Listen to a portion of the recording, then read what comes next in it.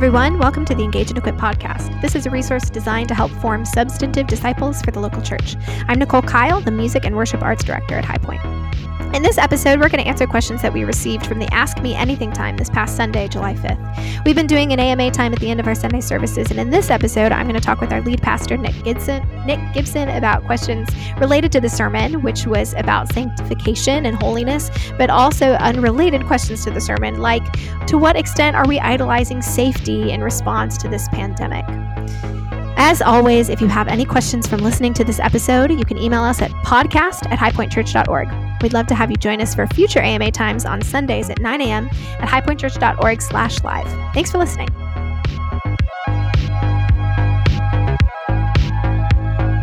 Hey everyone, welcome to the podcast. My name is Nicole Kyle. I work at High Point Church as the worship director. I'm here with Nick Gibson, who is our lead pastor. And we're going to go through some of the questions that we had left over from our AMA section, Ask Me Anything section at the end of the service, which was on Sunday, July 5th. So before we do that, Nick, could you try to do maybe a 2-minute? I'll give you 2 minutes, just like overarching summary or thesis from the sermon you preached this morning. Yeah, I believe it's verse 3 in chapter 4 of 1 Thessalonians. It says, "It is God's will that you should be sanctified." And so I basically preached on that being a fact, that God demands that we be sanctified, but it also means that for all the reasons that we must do it are also all the reasons why it's a great thing and it's beautiful and it's what we were made for, and that we could live in God's will and we could serve him, and like all the things that we would in theory at least desire and are all part of it. So it's one of those things where like, it's like God demanding that we live and not die. You know, it's like, I demand that you live and not die. You're just like, well, great. You know? So getting people to think about sanctification and pursuing godliness that way was what I shot at this first one. And then I was planning on doing 2 parts, but I only did 1. So the next part will be sexual morality as an example of the dynamic of sanctification. And then the third sermon will be on the, like, how do you do it? Which is actually not covered that much in this particular passage. So I may look at some of the later passages in 1 Thessalonians more.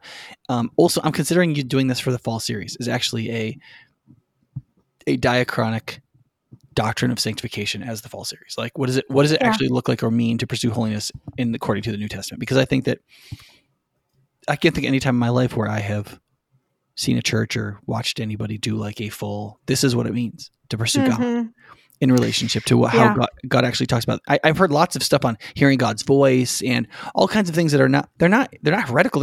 They're not even wrong, but if you read the New Testament and you didn't know anything about the church, you would think those are peripheral. You would think this thing that called righteousness or these things called godliness or holiness were absolutely fundamental and central. And then if somebody's like, what about hearing God's voice in your heart? You'd be like, what are you talking about? Yeah. You know, so I think it'd be helpful to get us centered on that without necessarily rejecting other things. Yeah. I think when I was in college, it was definitely a question that my friends and I were like, what does sanctified mean? Like that we know that's God's will, but what does that mean? Because, you know, every college student is very obsessed with understanding God's will. Not every college student, but the ones who are because you're going to be making a lot of big decisions, right? Yeah. Yes. So, and then doing college ministry, it was a common conversation as well. So I think that there are a lot of people. I mean, we got a lot of questions too about this. I got to do the difference between God's secret will and his revealed will riff today. I know. I was really happy about that. People are going to get sick of that because I almost feel like you cannot tell people that too much. Yeah. Well, it's okay though, because I was thinking about this related to something else. Is it the Rick Warren quote that we've talked about before? It's not Rick Warren. But go ahead and say it and then I'll come up with the author. Yeah. But just this idea that we need to hear the same thing over and over again until we actually understand it and master it. And so in our churches, it makes sense if we feel like we're hearing the same thing preached because we don't actually understand it yet. Yeah, it's probably better for you to think that way. Yeah, no, it's Larry Osborne. He talks about it in the Sticky Church. Okay, Larry Osborne. Yeah. So anyway, just as an aside, maybe we'll try to put this in the notes, but we've done an episode Sticky on tea, sorry, not Sticky Church.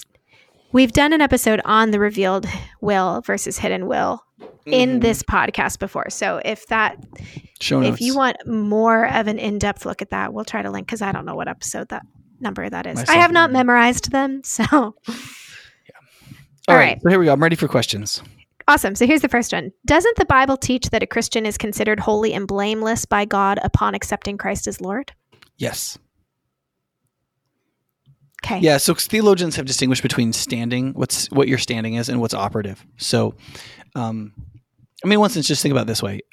Would you want to marry someone who you are able to fully and completely forgive of all their sins, past, present, and future, and then they stayed exactly the same kind of person throughout your entire marriage as when you accepted them, right? And the answer is, well, no. And that would really be redemptive, because they would still be the same degraded person, right? And so if you had the ability to be part of their transformation, that's part of being loving. You would want that. Yeah. And ultimately you would want them to become fully the new person they could be, right? And so in Christian theology, we call that justification, being forgiven of everything and given a completely new standing. And then we want the thing that we've been declared. So sometimes people say this way: Christians are called to a lifestyle of becoming what they were declared. Right. So then we're declared just, right? And we have that standing, but we need to become that kind of creature, right? That's sanctification, being actually transformed into the image of Christ again. And then thirdly is what we call glorification, which is the achievement of that. Yeah. Right. With, again, the help of God. But all three of those are supernatural things. And they're all done in Christ by the power of his Spirit, under the providence of God the Father, and are ultimately realized in our final salvation.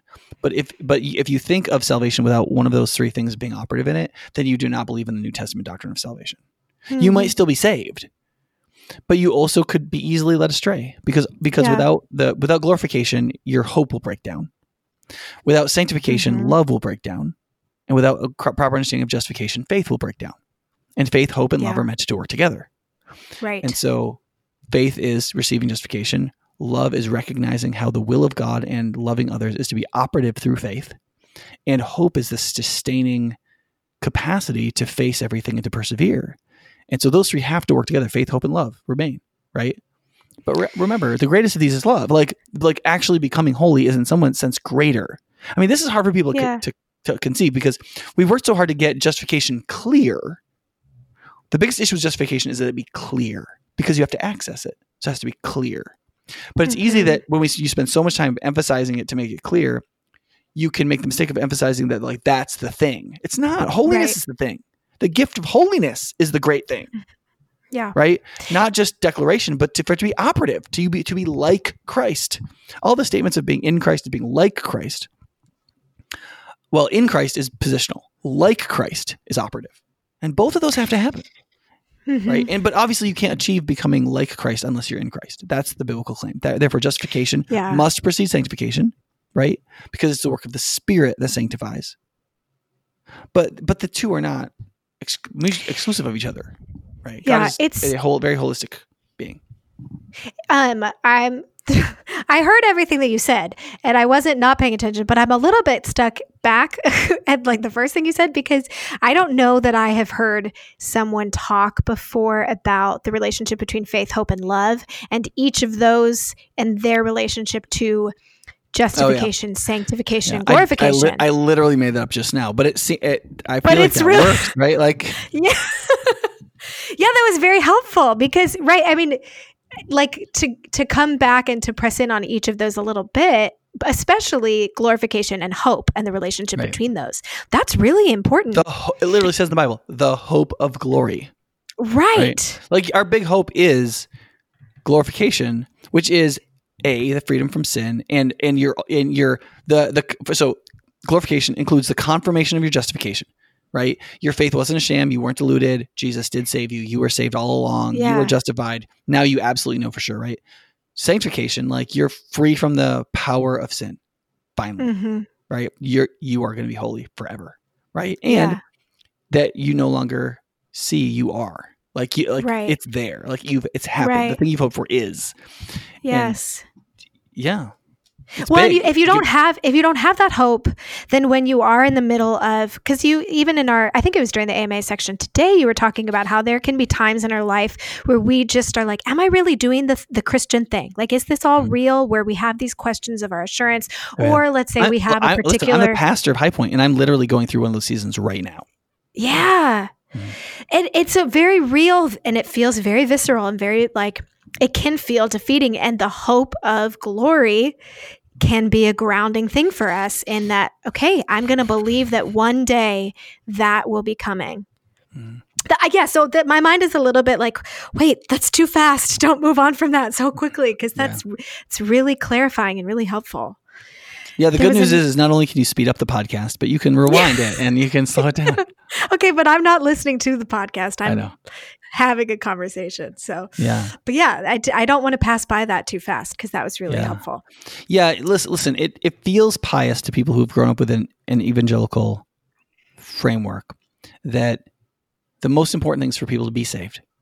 Therefore, they have to accept Jesus and receive salvation personally, which is true, right? Mm-hmm. But the problem is that salvation has multiple meanings in the Bible, which I think might be another question. But it has multiple meanings, right? Like, it means receiving justification and being declared saved in Christ, which assures a final salvation, right? But salvation also refers to like glorification, and like salvation refers to a number of different things, right? And but salvation includes both being delivered from the penalty of sin, that's justification, and then delivered from the slavery of sin, that's sanctification, right? Mm-hmm. And then being delivered from the domain of sin. Mm-hmm. Right. And the presence of indwelling sin ultimately. Right. Yeah. And so all of those are salvations. Yeah. Right. All leading towards each other. Yeah. I feel like there are times where something, I can remember being in high school and I had to study it was in a biology class, and there was some system that like just for whatever reason didn't click, and I had to keep studying it over and over again. And then all of a sudden there it was, it finally clicked, and it all came together. And so I feel like these first 10 minutes are like, I want to just listen back to understand the way these things function together, and have my mind being opened in a better way. Because the other thing I thought of is when you were talking about sanctification and how we think that the main thing is just our justification. Mm-hmm. What came to mind were all the Psalms that talk about, I will see the goodness of the Lord in the land of the living. That we have this belief and hope that God isn't just going to save us someday in heaven, but that there is an abundant and full life that he has for us here on earth as well. Mm-hmm. And Jesus says that too. And that part of that whole process is the process of sanctification, of his church becoming more redeemed, more restored, more and more like Christ, more and more being set apart for this useful thing that he has made us for to do. That is part of experiencing the Lord's goodness in this life as well. Yes. Yeah. Albeit in the way of the cross now, but still, there's still a lot of glory in the way of the cross, like in the suffering and under the curse and all that's happening now. There's still an awful lot of glory to be experienced. Yeah. Yeah. Okay. All right. Let's move on. So you kind of have touched on this already, but just to be sure that we're hitting the second question, is our sanctification and holiness like living a supernatural life in Christ? If you are progressing in sanctification, you are by definition living a supernatural life in Christ.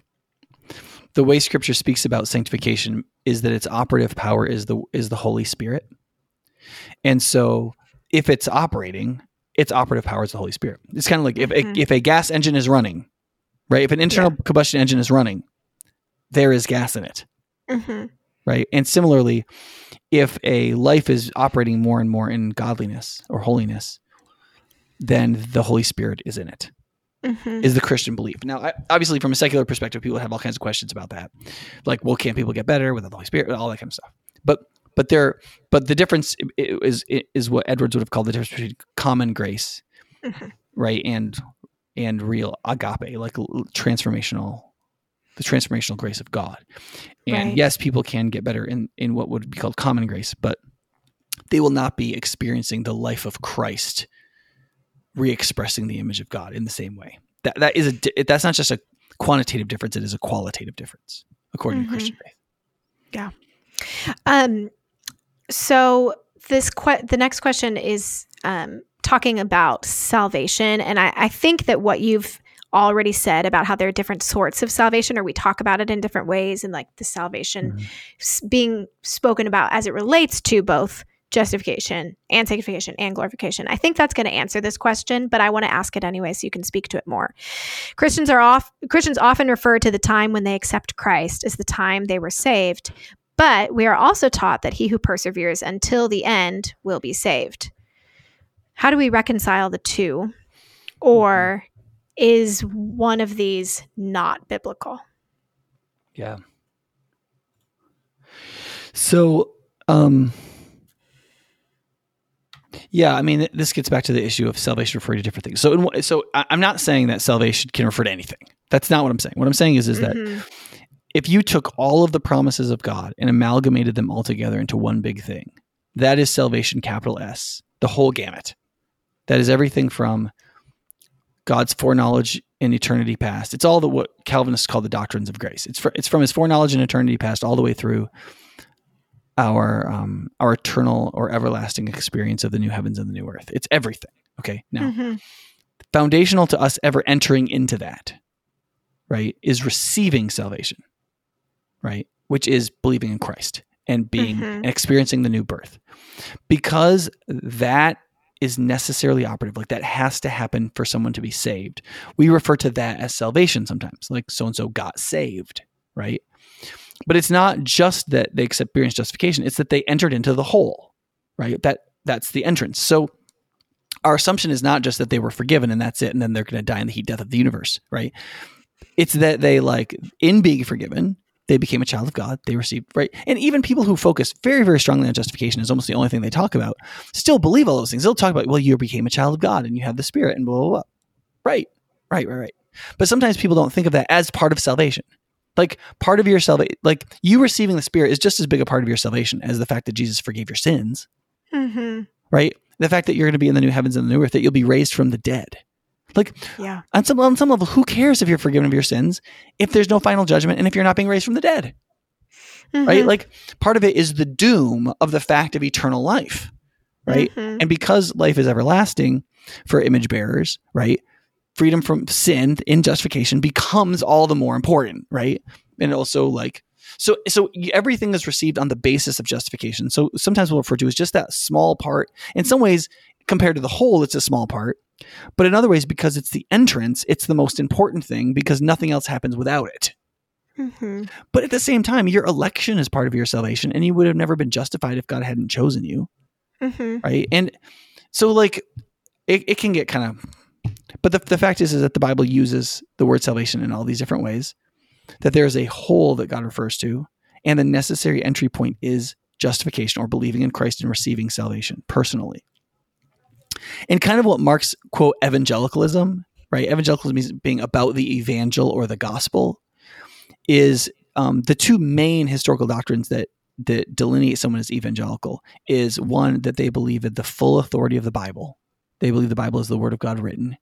And two, they believe in that it's necessary for someone to be personally saved. That is, to consciously accept Christ themselves to be saved. And other than that, those two things, they believe what a lot of other people believe. And obviously there's lots of Christians who believe in the first one and lots of Christians who believe in the second one.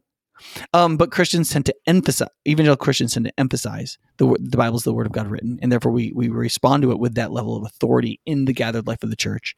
And then secondly, that what we're trying to do is to make disciples, which begins with people individually being called to make a personal commitment of faith to Jesus and to belong to him entirely.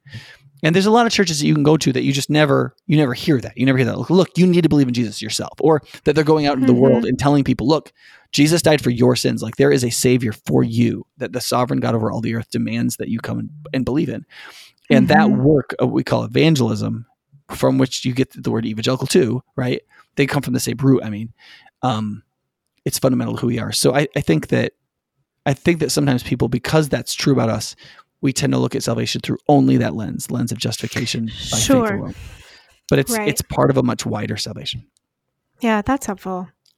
And then some people talk about it too widely. Like salvation is about redeeming creation and therefore creation care and environmentalism, which is like true. Like it's like true kind of. Like it is true that if you worked out all the implications of salvation and how that should be operating in our lives now and what that would naturally produce in how we behaved and what that would mean in our interaction socially and therefore environmentally, that it ought to have a beneficial effect on the environment rather than a detrimental one.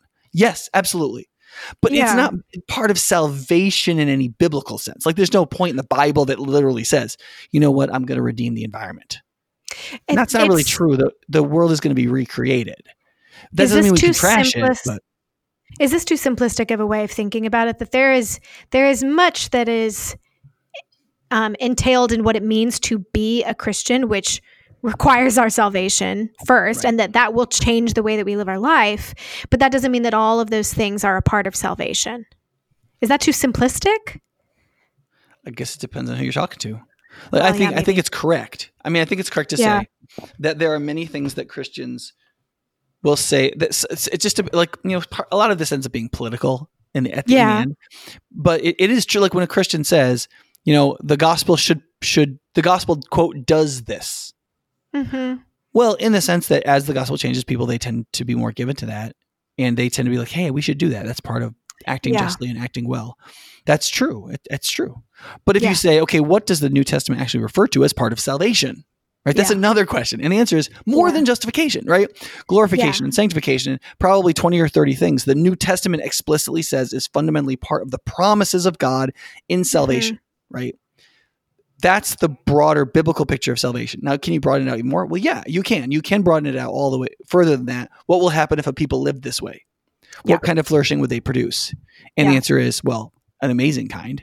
Mm-hmm. And then now you can say any good is part of salvation. Sure. Which in some ways waters something down by broadening it out too much. But at the same time, it is true that foster care would go better and that the environment would be better taken care of. And like wilderness trails would be better maintained. And like there's all kinds of things that like could be the impact of changed people, you know? Yeah. Okay. Let's move to the next question, which is about, it's about verse 4 from chapter 4. So I'm going to read that first. Verse 4, it starts in the middle of a sentence, but that each of you should learn to control your own body in a way that is holy and honorable. The person asking this question writes, in 4:4, the footnotes state, learn to live with his own wife or learn to acquire a wife, which is a very different meaning than learn to control his own body. Mm-hmm. Textually and in textual criticism, how are these three allowable by the text?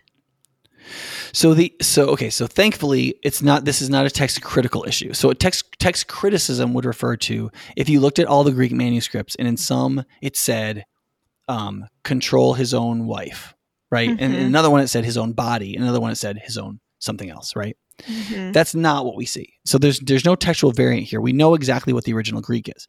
Now the original Greek word here is the generic Greek word for vessel. So like cup. Or like something you would carry something in, right? Okay. And so it says each person should learn to control his own vessel. Now you could take that, and there's a few situations in which there is an oblique reference to a wife being a vessel. For example, in 1 Peter, it says, be kind to your wife. Don't treat her harshly, but treat her with honor as the weaker vessel. Mm-hmm. Right? And so some people have said, because vessel is used towards a wife there, that's how we should take this.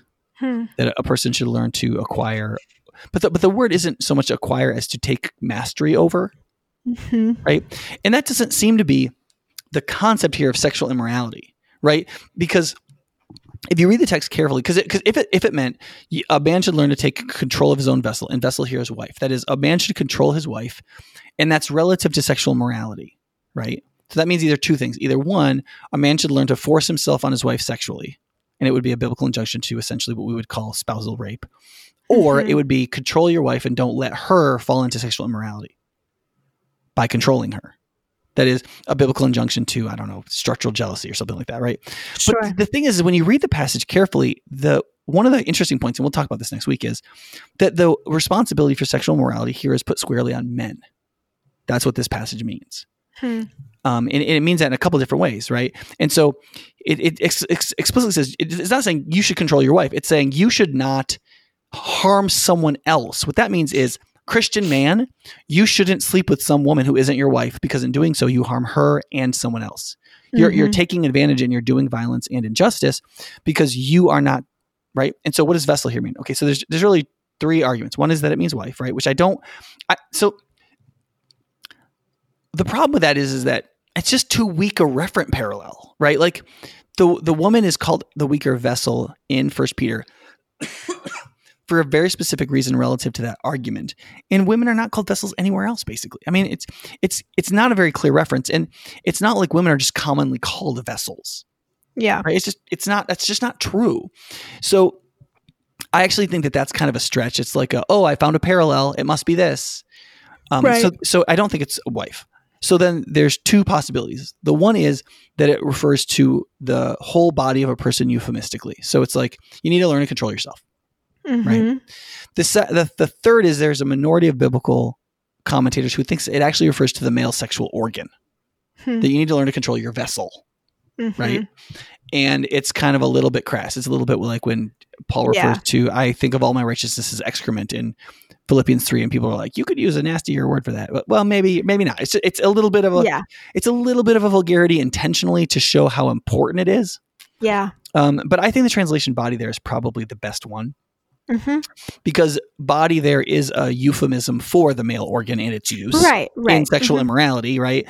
And to control that is to quote control your body. So I think it's perfect. You don't really get anything more meaning wise out of translating it more narrowly. And also the thing is that once you recognize it as body, you can see it as a somewhat egalitarian command, because he doesn't explicitly say men. He says you all, that you should learn to control your own, right? That you should abstain from sexual immorality. Right. Now, you can tell just from the tone of the text that the emphasis is on men, but it's the same as true for women. Right. It's just that just as men initiate other things in the male-female relationship, in this case, it's you get this sort of tone that men are to initiate relationships of non-sexual immorality with everyone. Yeah. And then the assumption is that women will reciprocate, will be responsive to this. And frankly, I think that this is actually true to nature. I don't think women adore sexual immorality. For the most part, I think they really, like the surveys done on women in hookup culture, is that they really do hate it. Even very feminist, like women athletes who are super sexually empowered and have no guilt over having promiscuous sex. When you survey them, they're like, yeah, I hate hookup culture. It's terrible. It just feels like a rejection. I feel like a prostitute. It's awful. Right? They do it because men make them play the game, because there's no longer a cartel of purity among women and et cetera, right? Which is so what this argues. So in the world, women control when sex happens. There's no question about that. Always, they always have, and it's likely that in the world they always will, right? But what Paul is saying is that really shouldn't be the case. Shouldn't be the case. Men should control when sex happens, not because they're stronger than women in controlling them, right? Because obviously men can physically rape women if we don't have the social capacity to stop that. But beyond that, men should be the ones who say, no, we're not going to have sex.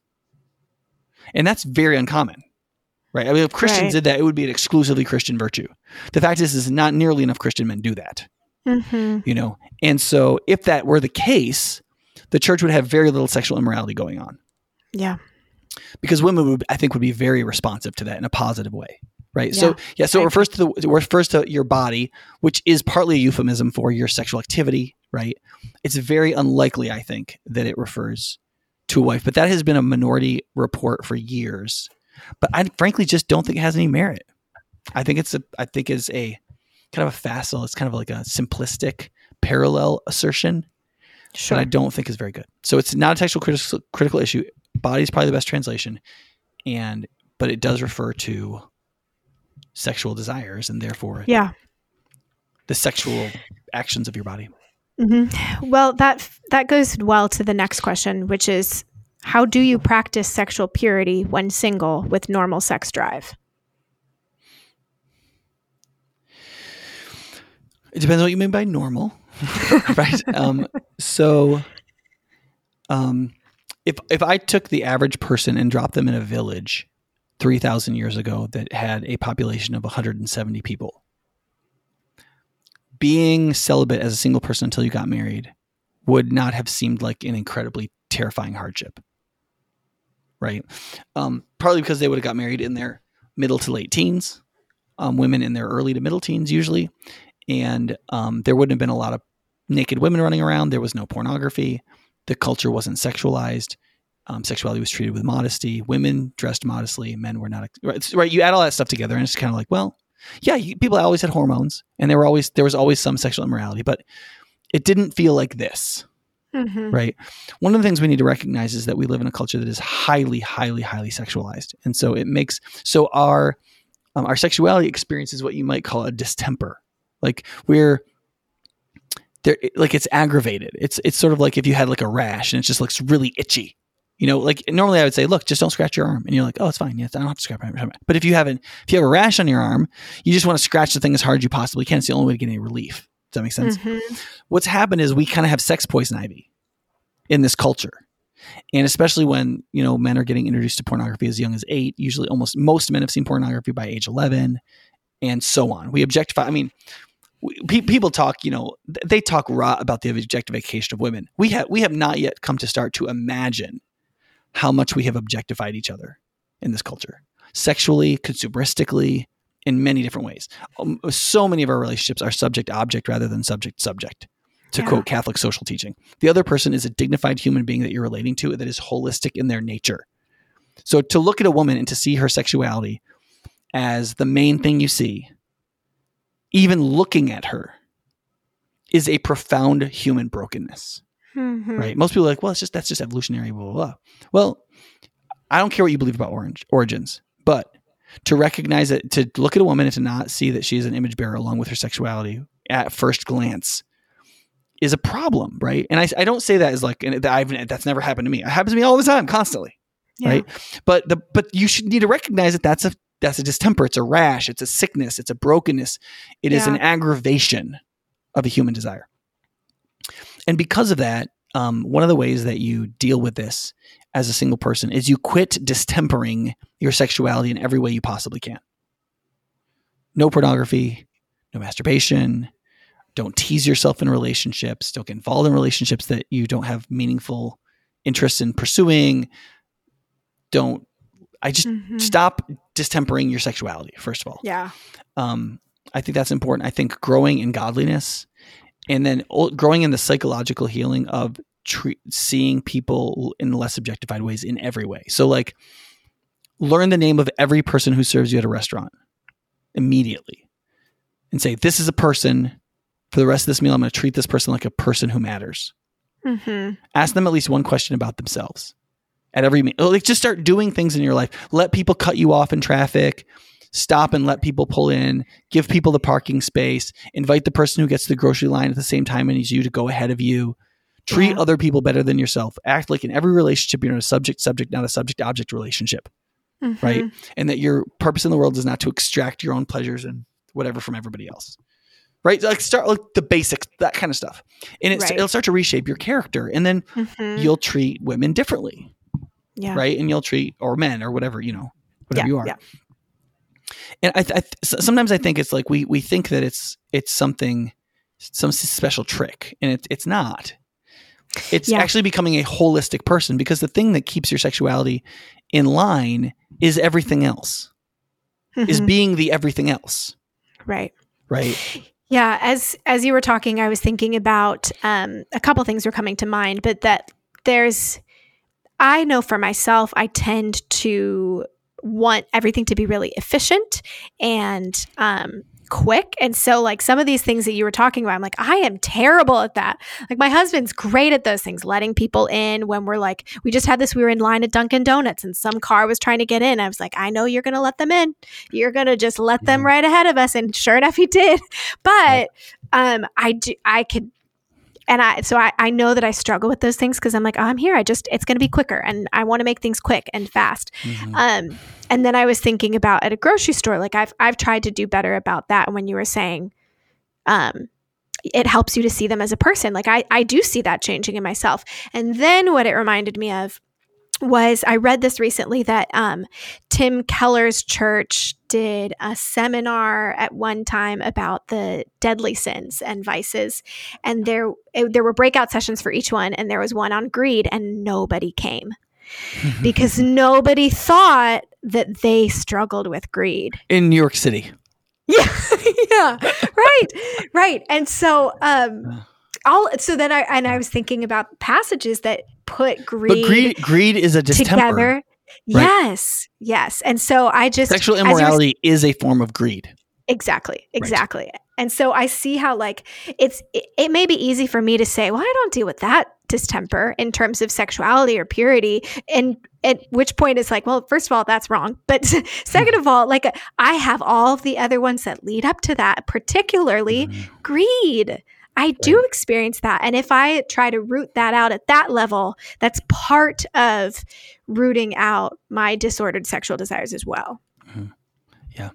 Yeah. I mean, in some ways, all the 7 deadly sins have some root in the flesh and are fed by some sort of distemper in us. Mm-hmm. And then the question is, do we let that do the reasoning for us? Because though the flesh will then give us a reasoning by which to give into it, or we can take the reasoning of God and give these parts of our desires provident instructions, right? Mm-hmm. So Catholic social teaching or Catholic spirituality would say it this way. They would say what makes humans is our capacity for free will and the providential dictation of our actions. And that is the direction of our spiritual emotion. So having spiritual emotion is important. Having emotion is important. Having desires is critical. But we have the capacity to be provident and directive through reason towards our actions. And reason is supposed to be filled with the knowledge of God. So absolutely. So I mean, so in addition to those things, right? You don't have to be placidly single. I mean, 1 Corinthians 7 does argue that acquiring a wife can be a good thing, especially in relationship to sexual morality. I mean, there's a reason why in Genesis 2, God says that it's not good for a man to be alone. And I assume that if the story was told a different way, that would be true for women as well. Mm-hmm. And so another thing is like, are you screwing around being single? Are you not preparing yourself to be the sort of man that would attract the kind of woman that you're looking for? All those kinds of things, right? Yeah. And then also like, what's your life about? One of the things that causes men and women to struggle with sexual morality is their life isn't about enough other things. Or enough meaningful things. Like I know a lot of younger guys who all they do is play video games, eat, and look for chicks. And like, then chicks are a third of your life. Like, I mean, yeah, you're going to struggle with sexual morality, right? But if you're like, I don't know, doing other very meaningful things like reading with kids, and I mean, sometimes even a meaningful hobby like making stuff out of wood or fishing, like, but you're focused on something else. A lot of your energies are moving in those directions, right? Otherwise, you're perseverating on what you don't have sexually. Yeah. So, I mean, obviously, there's a lot more than that. Like, our bodies weren't made for sexual immorality, but for the Lord. Like giving ourselves to the Lord and having a purity of heart, not just against sexual immorality, but purity of heart towards the one thing which is Christ. There's lots of stuff, but usually, what I find is people have to expand their world. Yeah. And let me say one more thing about this. One of the things you also have to recognize about dealing with sexual immorality, if you're a single person with a normal sex drive, is to what extent is your normal sex drive affected by your psychological wounds? Because they will aggravate sexual immorality incredibly. Virtually all of the men who struggle with some form of sexual sin, or what we like to call now unwanted sexual behavior. Let's just call it sin. It's behavior God doesn't want, right? Yeah. Almost all of them, they go to like Forgive It and Free or something like that, and they find it, and they're like, yeah, I need to stop doing this. And they get their little 1 week chip and their 2 week, whatever, and then at some point they realize that like, there's a reason I do this. And it's not horniness. Right. It's something else. Yeah. And it's very easy to think that it is that. I remember when I wasn't sexually promiscuous when I was a teenager, but I was like a dating promiscuous, right? I just dated a lot of different people just all the time. And I thought it had to do with me having a huge sex drive. It really didn't. It had everything to do with me having a huge hole in my heart, wanting to be wanted and feeling rejected and so on. And because I didn't even know that, like I just thought I was horny, and it had very little to do with it. Mm-hmm. And so a lot of times our sexual desires that we think are completely out of control, we think that that's a part of our sex drive, and it's not. It's how you are psychologically coping with these other wounds that God wants to heal, but he can't heal them as long as you just think that it's a desire to look at pornography or something, or to hook up with somebody you just met. It's actually about the fact that you feel worthless, or you don't feel safe, or you don't feel like anybody really cares about you, or you feel like you were made to be abused or whatever. Yeah. Well, and I've heard women, I mean, since I've been in college and was having these sorts of conversations with my friends, we've talked about those sorts of things, that like there's something behind this. And I think it's been quicker for women to recognize that. I think sometimes it's harder for men to think that there could be an emotional wound that's leading to these different types of physical sins, because men aren't always that deeply connected to their emotions, or thinking that their physical relationships or their sexual temptations are going to be related to emotional things as well. Yeah, We're quicker to say that for women. Yeah, I mean, this may be bigoted and prejudicial, but I just don't think that healing is one of the core operative diagnostics of males.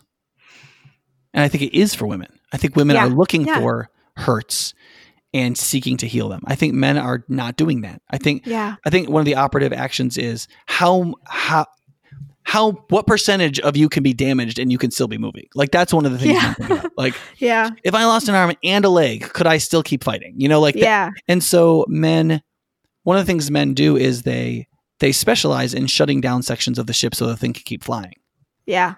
And that is actually extremely important. Some people think, oh, that's just repression. That's just terrible. No, because there's a lot of life where you got to keep doing that, especially if you have a wife and children depending on you. But no man can fight battle after battle back to back to back to back to back without some reprieve. And in the reprieve, the manly thing to do is to heal as much as possible before the next fight.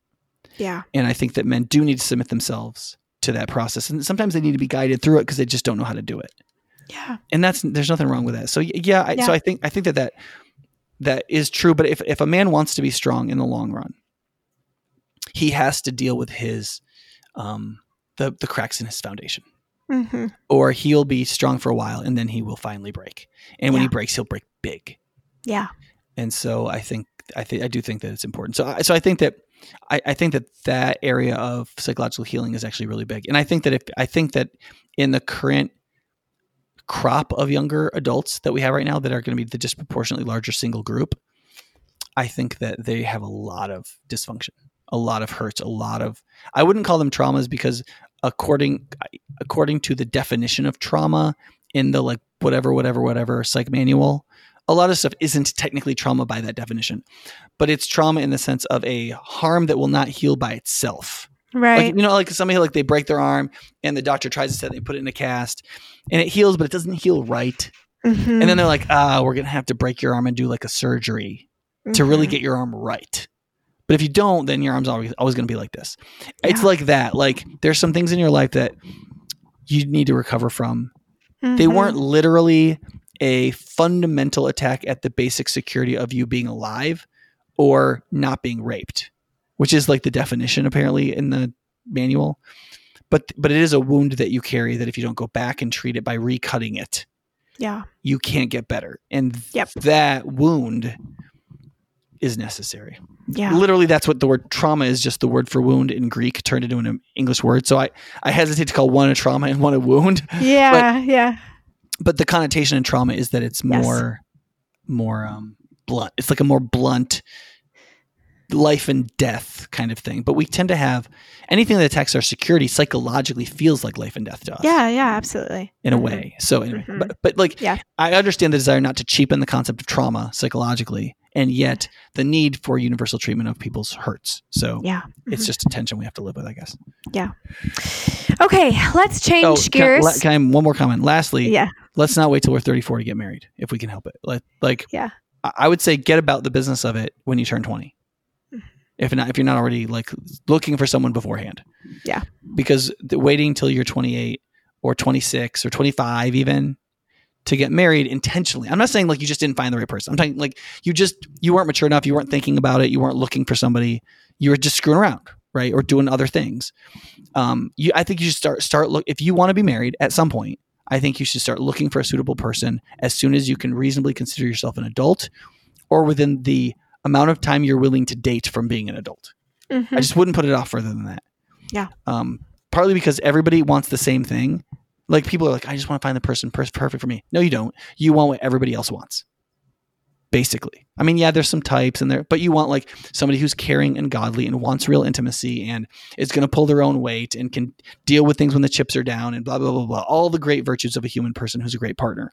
So don't wait until half the generation is taken off the market before you start looking. First of all, it's just bad tactics. But then secondly, start looking for somebody and like get focused and let your sex drive you to the altar. Yeah.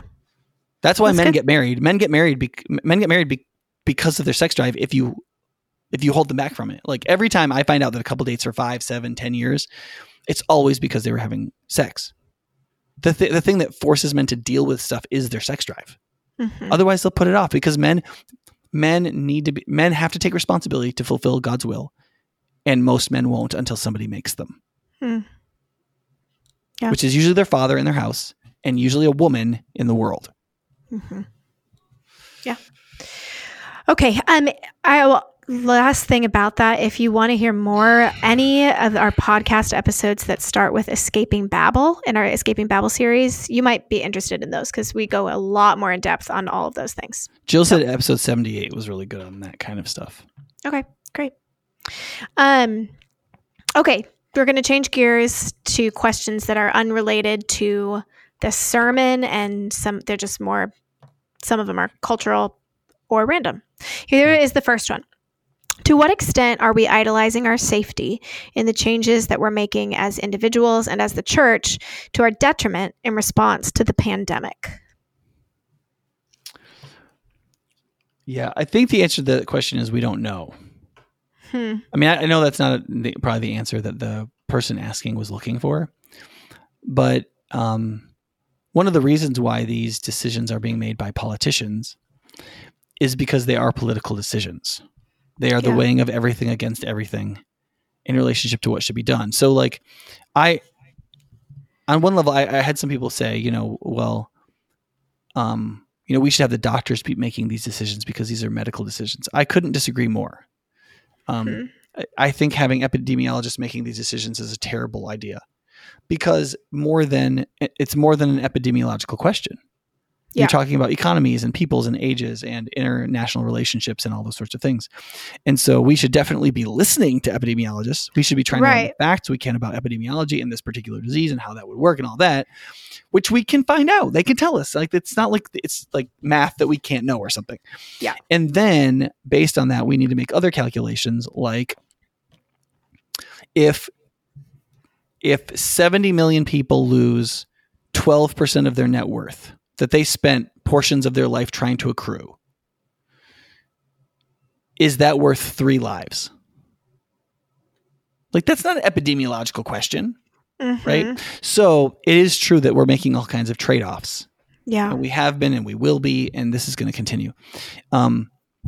So that's one of the reasons why I've said to people, so what I've tried to do as a church leader is try to create a number of options that took in the most possible people so that they can act according to conscience as they walk with the Lord. So if their belief is they don't want to live in fear and they feel like that's the most important thing because being a certain kind of person is more important maybe than even being a person who doesn't get this disease. Right. I think it's a fundamentally Christian idea. There are some things there are some things that I would rather die than do. Yeah. And if you're that kind of a person, which I think everybody should be that kind of a person, but if you are that kind of a person, there's some things you would rather die than do. Then by definition, death is not the most important thing. Right. And so the question is, well, what are the things? Right. And for some people, it just might be always telling the truth, or for some people, it just might be not being raped or something. Right. Right. But then for some people, it might be gathering for worship. I'd rather, so like if I was in China and if I gathered for worship, I would be arrested. I'm gathering for worship. Right. There's some people that do that all over the world. Yeah. And there's other people that don't. And that That's a thing, man. And that was a controversy in the church in the first couple centuries, that when the Romans came to kill people and some people ran away or even burned incense to the emperor as a repudiation of their Christian faith. But then after the persecution was over, they wanted to come back to the church, whether or not they could. They're like, well, some of us got tortured. So my wife got killed, and now you want to come back into the church and you burned incense to the emperor? No. Right. And ultimately, then I think it was called the Novatian controversy. It was settled by the fact that, yes, they could come back to the church if they put their faith in Christ. They did a particular penance because it was believed that they did so out of cowardice, which was a weakness or an infirmity. Right. So there are some people that I think are going to choose not to do things because they think it's responsible. Right. They're doing it out of faith. So there's some people that won't wear masks and they do it out of faith. They believe that to wear a mask would be sin because it's capitulating to something that they think is really wicked.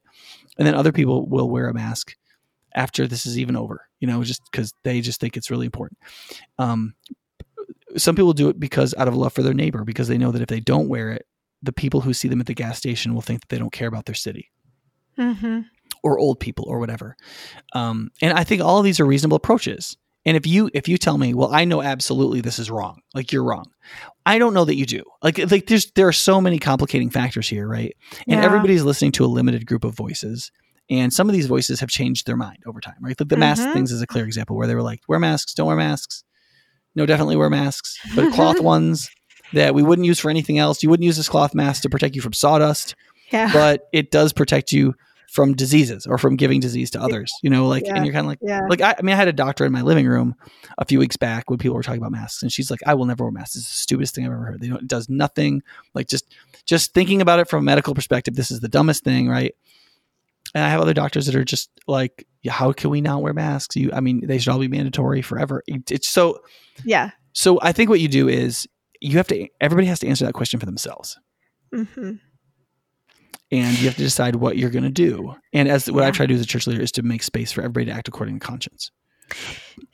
Yeah. So I think that's a really helpful, first of all, I think that's really helpful to be able to have this conversation about conscience, that like we have to be, because sometimes I think it's just too easy for us to say we want someone else to make the decision for us and then we'll just do whatever they say. Like, well, no, that's, sometimes that's what we have to do, living in an environment where we have governments and laws, but we should be wanting to grow in our capability to make these sorts of questions ourselves. So that's really good and helpful. What would you say to the individual who's wondering, like, how can I know if I'm idolizing my safety? I really think it's their motivation, right? Like, are you doing it because you're terrified? Like, and is your fear disproportionate? And is it keeping you from doing a good that's your duty, right? So there was this piece written by Martin Luther in the 1500s about that is called something like, can a Christian flee during a plague? Yeah. Mm-hmm. And his argument was yes. So long as there's no reason to believe that you will carry the plague with you to another place. And so long as you do not have a prescribed duty, you can flee. Right? But if there's some reason to believe you'll carry the plague to another place, or if you have a prescribed duty, you cannot flee. So, for example, if you're a government magistrate, you can't flee. If you're a pastor and your job is to shepherd the people who are there, you can't flee. Mm-hmm. So the question I would ask, and I think that that's right. I think that that's a good way to think about it. So I think one of the things you'd ask yourself in the pandemic is the way I'm behaving keeping me from a duty? And I would rather do this. I would rather protect myself than do a duty that is a real duty. Right. Mm-hmm. Now that can get a little shaky because what counts as a duty? Right. Is showing up in person to worship a duty? Right. Yeah. Like that's, but the thing is that like, that's a good question, right? If you show up online, are you showing up? If you do a small group at your house, is that showing up? Do you have to come to the building? What about right? So, and the answer to that is, I think that these are areas of conscience. I don't think these are areas of clear biblical dictation. If God wanted to do that, he very well could have done it. God didn't even dictate that Sunday is the day of worship, not in the way you think in the Bible. It was just referred to as the Lord's Day. Christians started worshiping on it, mainly out of convenience because they went to synagogue the night before. Right. And but a lot of us think that like Sunday is completely sacrosanct. And like for me, culturally it is. Yeah. I think that it is important. But like it's not in the Bible in the way most people think it is. Right. In fact, it literally says in Colossians, God, you can count all days the same, or you can have someday special, but but don't judge each other and do it according to conscience, basically is what it says. Right. And don't think that because you did this thing on that day that you're somehow spiritual. You're not. Right. Yeah. So I think that it's important to say, but here's the thing. I think that we should hold gathering together for worship as sacred. And we should have an attitude towards it and interact with it in such a way as to recognize it is profoundly sacred and very valuable. Yeah. Well, and I think too, I mean, even as we've been opening up the building, so we've had 2 Sundays where we've allowed people into the building for our services. Mm-hmm. And some of what I've heard from some of the people, not everybody, but a few of the people both weeks have said, oh, it is so good to be back in this building. It's so good to be back in this space. And there's a part of me, I think I feel torn with that, because there's a part of me that gets the like, it's not this building that is holy. It's that we've gathered together and what this building symbolizes and represents. Right. And yet, culturally and traditionally, we know what this building represents. And so now it does hold this meaning for us. Right. And so I can understand both perspectives of it. And I mean, the same thing, like there is a Hilton Hotel in downtown Minneapolis where I went to a winter conference as a college student for 4 years as a student and then 4 years as I worked on staff. Mm-hmm. And it's just the Hilton Hotel. There's nothing that's that special about it. But I know how many lives have been changed in that ballroom. I mean, my husband became a Christian there, and I know many other people who have as well. And it holds this special meaning to me. It's just a hotel, but it feels like something else. And so I think that it's important for us to recognize that in this, that it's Sunday and it could be any other day, but Sunday has become something to us, and that's okay. Yeah. Christians, I think, have especially, I mean, this wouldn't be true if we were Roman Catholics or Greek Orthodox, right? Or maybe Lutherans. But Christians, especially in the evangelical world, have really lost a sense of symbols, right? It's one of the reasons why if you go to an American Anglican church, almost all of them are ex-evangelicals. Yeah. Because they believe in Jesus, but like they feel like there is some bolt missing to bolt them to the rootedness of their own faith. And they don't realize that it is the symbols of it, right? Mm-hmm. And so humans are used to binding those symbols. I went to a conference that was run by mostly Anglicans, and I was like, Scott, if I wasn't working at a church that I like really loved and believed in and wanted to be at, I would be like, let's go to an Anglican church. Yeah. Because I felt that. I felt that very thing. I get it. Right. And so you can lose yourself in symbols and traditions and those sorts of things. But human beings are kind of wired to do that. I mean, think about it this way. In the Revolutionary War or in the Civil War, right? If the person carrying the flag fell, somebody would drop their rifle and go and pick up a 6 by 3.5 piece of cloth. Right. To wave it in the air. Like, how stupid is that? Right. But like the flag symbolized the fight in your side and what you were fighting for and what it meant. And like, and people would like shoot for that guy. The guy who didn't have a gun, they'd shoot for that guy because that symbol really mattered. And people would rather die in battle than let that flag fall. Yeah. And people forget that many of the things that we're connected with, the symbols that matter to us, have like it's a very atheistic and secularistic in the worst possible sense to have this kind of utilitarian valuing of everything. I mean, that's one of the reasons why like churches weren't allowed to open for a while, because it's like, well, what is a church? Right? Well, it's a gathering. It's a business. Mm-hmm. What is it? What does it even do? Does it provide anything for our community? And of course, secular people have no idea how to think about that. Right. It's like, well, we probably shouldn't let those people get together. They'll just spread the disease, and they're not really doing anything worthwhile anyway. Right. Whereas arguably it's the most important thing that happens in the city, like from our perspective. Right. Yeah. I mean, not in the sense that like it's literally more important and other things should be done or something, but just there's nothing more important than giving God his due. Yeah. And for the people of God to be strengthened by meeting together. Right. So I think people are weighing that like if I don't go this week, how big a deal is that in me releasing the symbol that defines who I am? So I think as people try to recognize the importance of affirming the symbols that define our very life, as opposed to an action that could risk our life, I just think you got to give people a lot of space for that. Yeah. But I think though that they need to understand both those things. Yeah. Like there's some people I talk to, they're like, look, it's a disease. We should just all stay away. Like this is the no-brainer.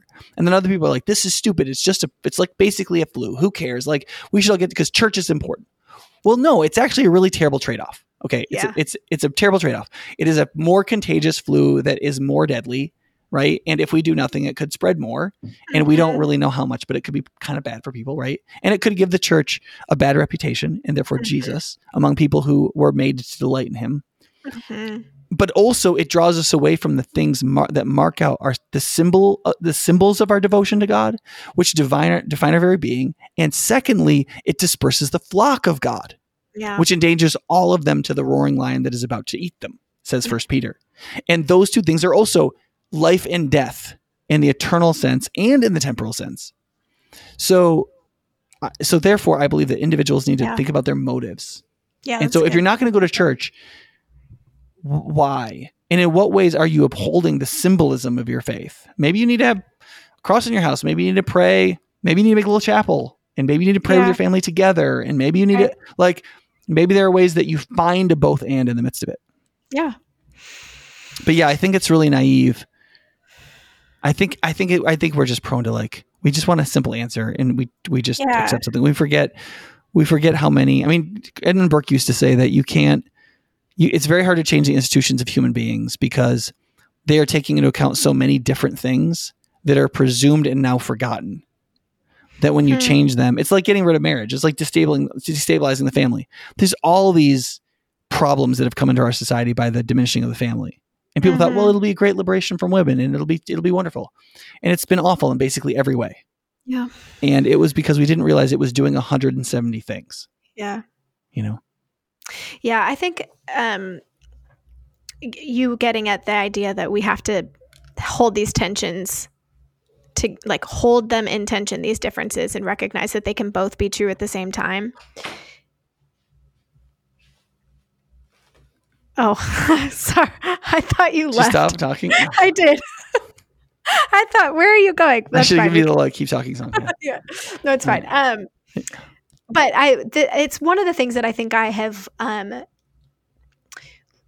I've learned a lot in the midst of this pandemic period of time, both because of the pandemic as well as because of George Floyd's death and what has come after that, that we are just not good at holding things in tension. And I was thinking about this yesterday because it was the 4th of July. And I mean, on social media, you just saw people experiencing this differently from 4th of July last year. And wrestling with it. And this is not the first year that I've had a complicated relationship with the 4th of July. And the church I went to growing up, we would sing patriotic songs, whatever Sunday was close to that. And I would just look over at my dad, who wasn't a citizen, and think like, this is so strange to me. Like, why are we singing these songs here in church? And so I've always felt this tension, but I think I've realized how those tensions push us in a really good way. Like, I need people who love America and see all the wonderful achievements from this country and see the capacity that this country has for good. I need those people in my life so that I can recognize that. And people need to have others help them see what atrocities have happened in this country as well. And both of them are true at the same time and will continue to be true. And that's Yeah. I mean, name a society that was great that wasn't also terrible. Yeah. Egypt, and so Rome, Greece. I mean, there's never been one. In China.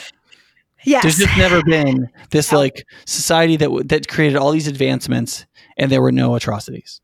Yeah. And so I think I've just understood so much more in this time how much I need the people who think differently than I do and who think different things from me in my life so that I am not getting just surrounded by one thought. And I think who are themselves reasonable like that. Yeah. And I think opening up the building and closing the building, that's just another example of that there are lots of ways people have been approaching this thoughtfully, and lots of ways that people have approached it foolishly, but also thoughtfully. And so anyway. Yeah. I mean, if you look at the protests and stuff post George Floyd, a lot of those have been around symbols and what symbolizes what to whom. Yeah. Yeah. Right. What the police symbolize, what certain statues symbolize. Yes. All those kinds of things. Yep. All right, let's move to the next question. Maybe we can do the next few a little quicker, maybe? Yeah. I don't know. We'll see. Let's do it. Okay. Is saving for something financially, is saving for something biblical? Or is it better to give the money away and trust the Lord to provide? I think that if you believe it's always wrong to save, then you have to buy into a hermit life. Because you're not going to buy a house. You probably aren't going to buy. You might be able to buy a car. I mean, you get some cheap cars, but there's nothing in the Bible against saving. There just isn't. Yeah.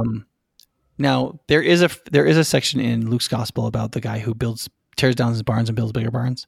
Yep. And I've preached a sermon on that somewhere if you want to find it. There is a rejection of productivity there that is part of the sin. And then also he's not building barns for the first time. He's tearing down perfectly adequate barns for a rich man and building even larger ones. Yeah. And so I do think that there is an amount of wealth that is unseemly to accumulate. Mm-hmm.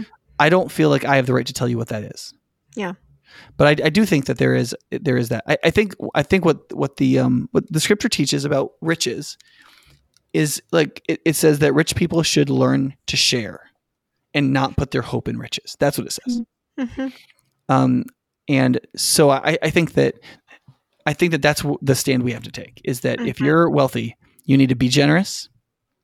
You need to be generous, particularly with the poor, not just institutions that you like and art that you like, but you need to see a fortune in your fortune, that you are fortunate that there's something providential that happened. Like I was just thinking the other night about how there are things that if I wasn't a pastor and I didn't feel called to something, I would be living a different life right now. Mm-hmm. And if I was an atheist and didn't believe in heaven or something like that, I would feel like my life was being ripped off because I would rather live in a different place and maybe do something that was a job that wasn't as stressful or pressured or where not so many people looked to me. Like I don't really want to be a leader. You know what I mean? And yet I believe I was called to this and I was gifted for it. And this is what I'm here to do. And it's fine. And I love it. And then I was at an orphanage in the Dominican Republic where not only were the kids, they're orphans, but they were very severely physically and mentally disabled. Mm-hmm. And that came to mind while I was praying about this. Huh. That it is the fortune of the Lord. It was his own providence that I wasn't born one of those children. Right. Who could never move out of their bed their entire life. Right. And it's merely the grace of God. Right? Yeah. And I need to realize that for all my riches of all the various kinds that I have, that yes, I worked hard. Yes, I did a lot. Yes, I've gone to school. Yes, I went to school as much as a doctor. Yes, I've worked harder than my peers. Yeah, whatever.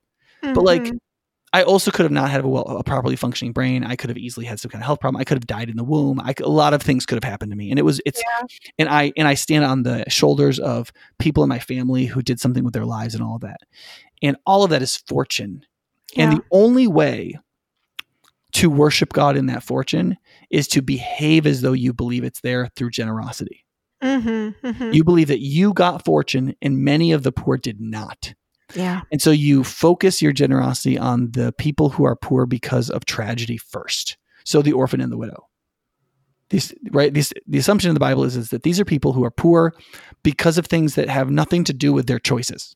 Now, the Bible does not teach that if people made bad choices, we don't love them mercifully. It just means that how you treat somebody who is the subject of misfortune demonstrates what you believe about fortune and therefore providence and therefore God. Right. And if you believe that God's providence was fundamental to where you are in blessing, then you need to recognize that providence is a tricky mistress and God has in his sovereign will allowed other people to be born in misfortune.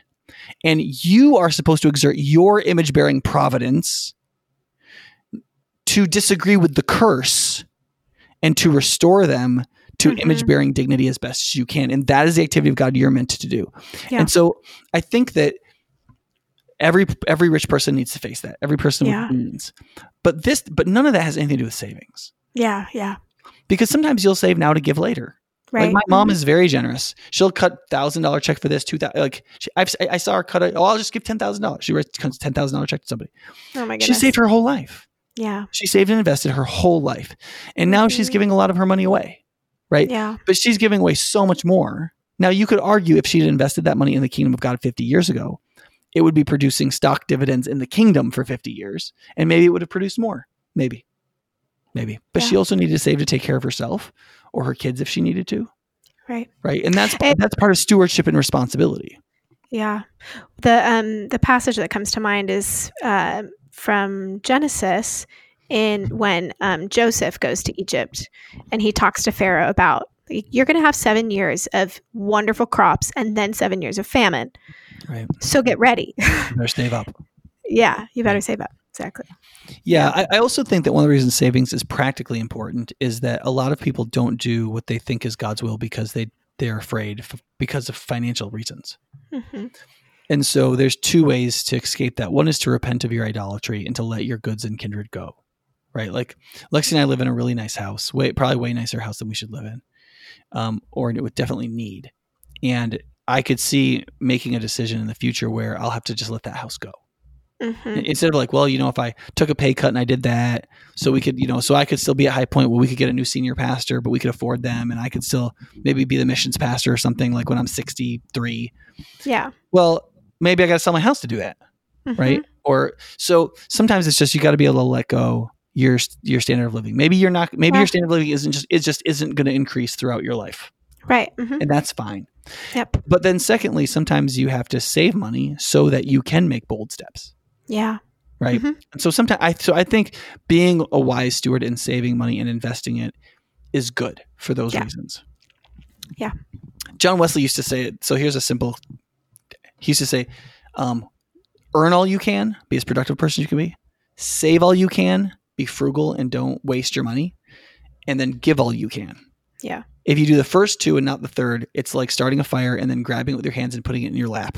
Mm-hmm. Without the give all you can, it just doesn't work. But of course, the second one is save all you can. Yeah. We could have just said that.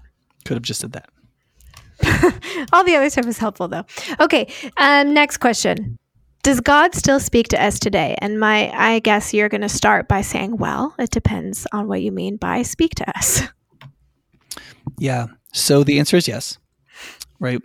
God is still speaking in the man, Jesus Christ, in his death and resurrection. It's in scripturation and it's continued proclamation. That's the main way he speaks to us. He speaks to us in the word of God written, which is the scriptures, which tells the story of the people of God and his interaction with them. And so obviously it's hopefully obvious, but when you say that these things are the quote word of God, you're saying that he's speaking. That's the implication of it being a word, right? What most people tend to think is there some intuitional or prophetic way God is speaking to us? Mm-hmm. So the New Testament affirms the gift of prophecy and appears to affirm it until the return of Christ. The 1 Corinthians 13 says that these things are like dim reflections as in a mirror, and they will pass away, quote, when perfection comes. Cessationists have argued that perfection is the compilation and canonization of the New Testament, so that we had the whole Bible and then prophecy would stop. That's not what the verse means. The verse means the return of Christ. So in that sense, gifts like tongues and prophecy are going to continue until the return of Christ, which means if Christ is not yet returned, they're still operative. So there is a gift of prophecy, which is a means by which God speaks into the intuitions of somebody who's in line with his spirit, who's gifted for this, and then they speak out God's words, right? We don't believe that those can override scripture, but we believe that they can be from the Lord. Yeah. A question can then arise, then is it disobedience not to do them? Like if somebody who seems to have a prophetic gift makes a statement that's in line with scripture, but it's also specific to your life that you should do A, B, or C. Should you do A, B, or C? Yeah. Right. And my answer to that is, I don't know. Yeah. I doubt that not following that is the same as disobeying the revealed will of God. Mm-hmm. But that's an interesting and difficult question. And then the second part is, does the Holy Spirit speak to your intuitions? Yeah. And you hear God's voice in your heart, so to speak. Mm-hmm. And experientially, I believe that probably happens. Scripturally, I have a very difficult time finding a verse that teaches that. Hmm. And so there's a book called Good News for Anxious Christians by Philip Carey. He's a Lutheran scholar. And Lutherans tend to focus on objective theology. They tend to be not for this kind of thing. And so he talks about, there's a chapter in the book called "You Don't Have to Hear God's Will in Your Heart. Instead, you need to learn virtue and live according to it." Right? Is the argument of the passage. I think holistically, in reading the whole New Testament, that's correct. But at the same time, we know that the Holy Spirit does dwell in us. We know that there is a gift of prophecy. Yeah. We know that God does speak to people individually and particularly throughout the scriptures. And there are sayings in the Bible that kind of feel like maybe, right? Like it says, Jesus says to his disciples, the Holy Spirit's going to come and remind you of all these things. Right? Does that just bring them to memory, or is it like feels like teaching? And you're like, so there are ways in which, like, some people look at the passage in Romans 8 where it says the Holy Spirit groans within us. Right? What is that? Romans 12. How do you like really learn God's good, pleasing, and perfect will? Is it some activity of the Spirit that does that? So I don't have a big issue with that. So the first thing I want to do is put Christians at ease. Yeah. That you don't have to hear God's voice in your heart to be a Christian, to be 100% God's, to love Jesus, to do what Jesus told you to do, to be in the will of God. All those things, you don't have to hear God's voice in your heart. So don't worry about it. It's fine. Yeah. However, if intuitionally you feel like God is speaking to you, be open to it. Like, apply it to what Scripture says. Maybe write it in a journal, then talk to some wise believers, and then discern what you should do with that. Because I would say do similar what the New Testament teaches about the gift of prophecy, which says every prophecy should be tested by someone who isn't doing the prophesying, right? Both 1 Corinthians 14, I think it's in 1 John where it's like test everything and hold it as good in relationship to prophecy. But it also says don't forbid prophecies or speaking in tongues. So, yeah, I would go through that advisedly. Right. And I'm always open to that. And I feel like there are a few times where I feel like maybe God has said something to me that was helpful. I was just going to ask you if you've, It's not been a big part of my life. I've always referred to myself as a failed mystic. Like, I would love for God to speak to me. I wish I had gifts of healing. I would love to be that guy. Yeah. But I never have been. And I don't blame God for not doing so. I think that he probably has more humble servants that he could do those kinds of great works through. Yeah. And maybe someday I'll be a useful vessel for that. But I don't think I am right now. Or he just has chosen to do it through somebody else, you know. But yeah, I mean, there's some times where I felt kind of led, but I couldn't distinguish it from the rest of my inner psychology. You know, and sure, I would love God to speak to me, but it's usually because I want him to take responsibility for my decisions. I don't really want all the responsibility of being free. Yeah. You know, and so, but I want to be free. Right. So it's a huge weight to be a free creature acting in liberty as a steward of Almighty God, as opposed to being told what to do all the time. Yeah. Yeah. I know I have heard you talk about this before, but just to add to this, can you speak a little bit to what you think about God using dreams to speak to people? He clearly has done it in the Bible, right? And so I think that the bit you've heard me say on this is sometimes dreams are just dreams. Sometimes God is speaking in a dream, and sometimes you are speaking in a dream, and you need to hear it for God's sake. So sometimes it's a truly prophetic dream, but a lot of times it's your mind working out its insecurities and problems and difficulties and its cares, and it's speaking to you at a time when you're not controlling it, and your sort of your visceral intuitive self is screaming for you to listen to it, and God wants you to. And in that sense, it's a God-given dream. Yeah. Right. If you and oftentimes you don't have to really interpret your dream. Right. If your dream is full of the results of insecurities, you know that that's what your intuitive mind is telling you, and you need to deal with that. Yeah. And sometimes I think so. For example, God has used dreams a lot in my sanctification, but usually in that third way, in that my dreams reveal my problems. Sure. Because I am what Jung called an excessively conscious person. Like I deal with my problems with my powerful consciousness. But what that means is I repress them, not just suppress them. And I don't know. So that I don't know what my problem is. in my dreams, when I can't consciously control them, they come out. And then I can say, oh, that's what's in there. And then I journal those, I write them down. And then all of a sudden I can see them in my heart, in my mind. I go, oh yeah, well, there it is. Wow, that's really ugly. And God can then start to heal me because now he's allowed my own heart to tell me what's there. Yeah. Because I've been brutalizing the tenderest parts of myself. Yeah. In order to be able to be from out of being controlling, but as a survival instinct in a way. Yeah. Well, and I think that I think that I've heard you say this before, but you can correct me if this is not to be attributed to you, but that like, just because it's the third option rather than the voice of God speaking to you in a dream doesn't mean that it's less spiritual or less of work of the Holy Spirit in you and in your life. And I think in most cases, God wants to reveal what's in you rather than what's going to happen to you. Yeah. What we want to hear from God is what's going to happen to us. What God wants us to know is what's really in us. Yeah. And so if you can get that straight, then you'll feel like all your dreams are prophetic. Yeah. Yeah. Yeah. All right. Let's move to the final question. This is not actually a question. This is more a comment that you can respond to. And it says this. This is in relationship to Pastor Lloyd leaving. It says, I think it would be a good idea to form a diverse committee to interview candidates to replace the position Lloyd now holds. It is very important that High Point Church keeps a balance culturally as well as spiritually. There needs to be someone that can reach out to different ethnic groups in the church.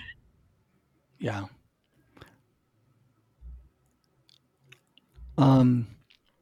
So,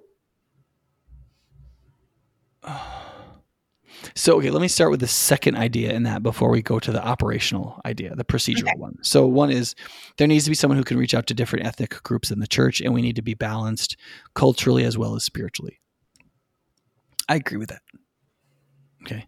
Now, I do believe that it's relevant to candidates that we can acquire, right? Yeah. So if we just can't acquire one, then that is what it is. So then the question is the best way to do that to seek to acquire somebody, to form a diverse committee to interview candidates to replace Lloyd. Right? And that gets to the question of, is that what we're going to do? Are we just going to hire a replacement for Lloyd as opposed to do some reorging and stuff like that? My preference is to reorg because I also want to keep a balance in ages on the staff. And I also think that our younger cohorts are more diverse than our older ones. And so being able to hire out of the younger cohorts allows us more access to younger cohorts, which are more diverse, which allows us to access more diverse people, right? Because if I just rehire for Lloyd, now I'm looking for somebody with 10 years experience who has a pastoral degree, I'm just looking for somebody who's very rare because we're not making the person, we're just getting them.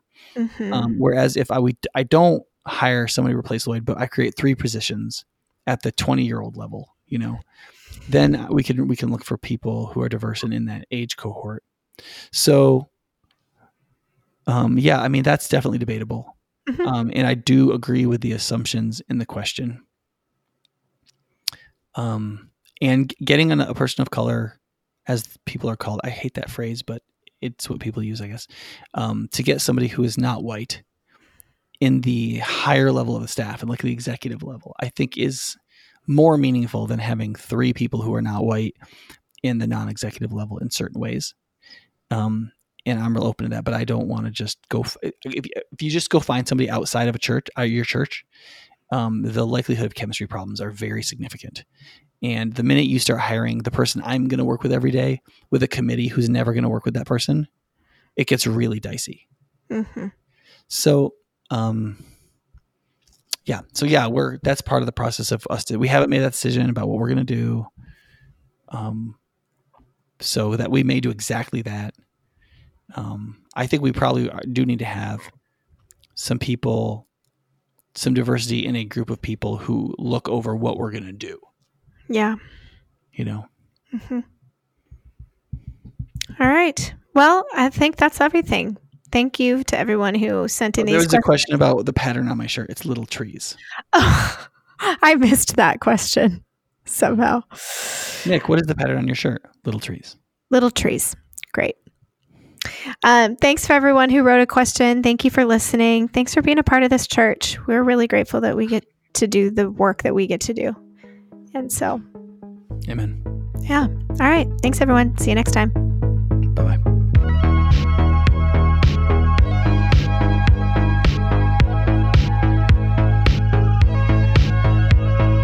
Thanks for listening to this episode of the Engage and Equip podcast. If you have a podcast idea or a question you'd like answered on the podcast, send us an email at podcast@highpointchurch.org. If you'd like to find more episodes, you can go online to highpointchurch.org/podcast. You can also find us on Apple Podcasts, Google Podcasts, Overcast, and other apps like that.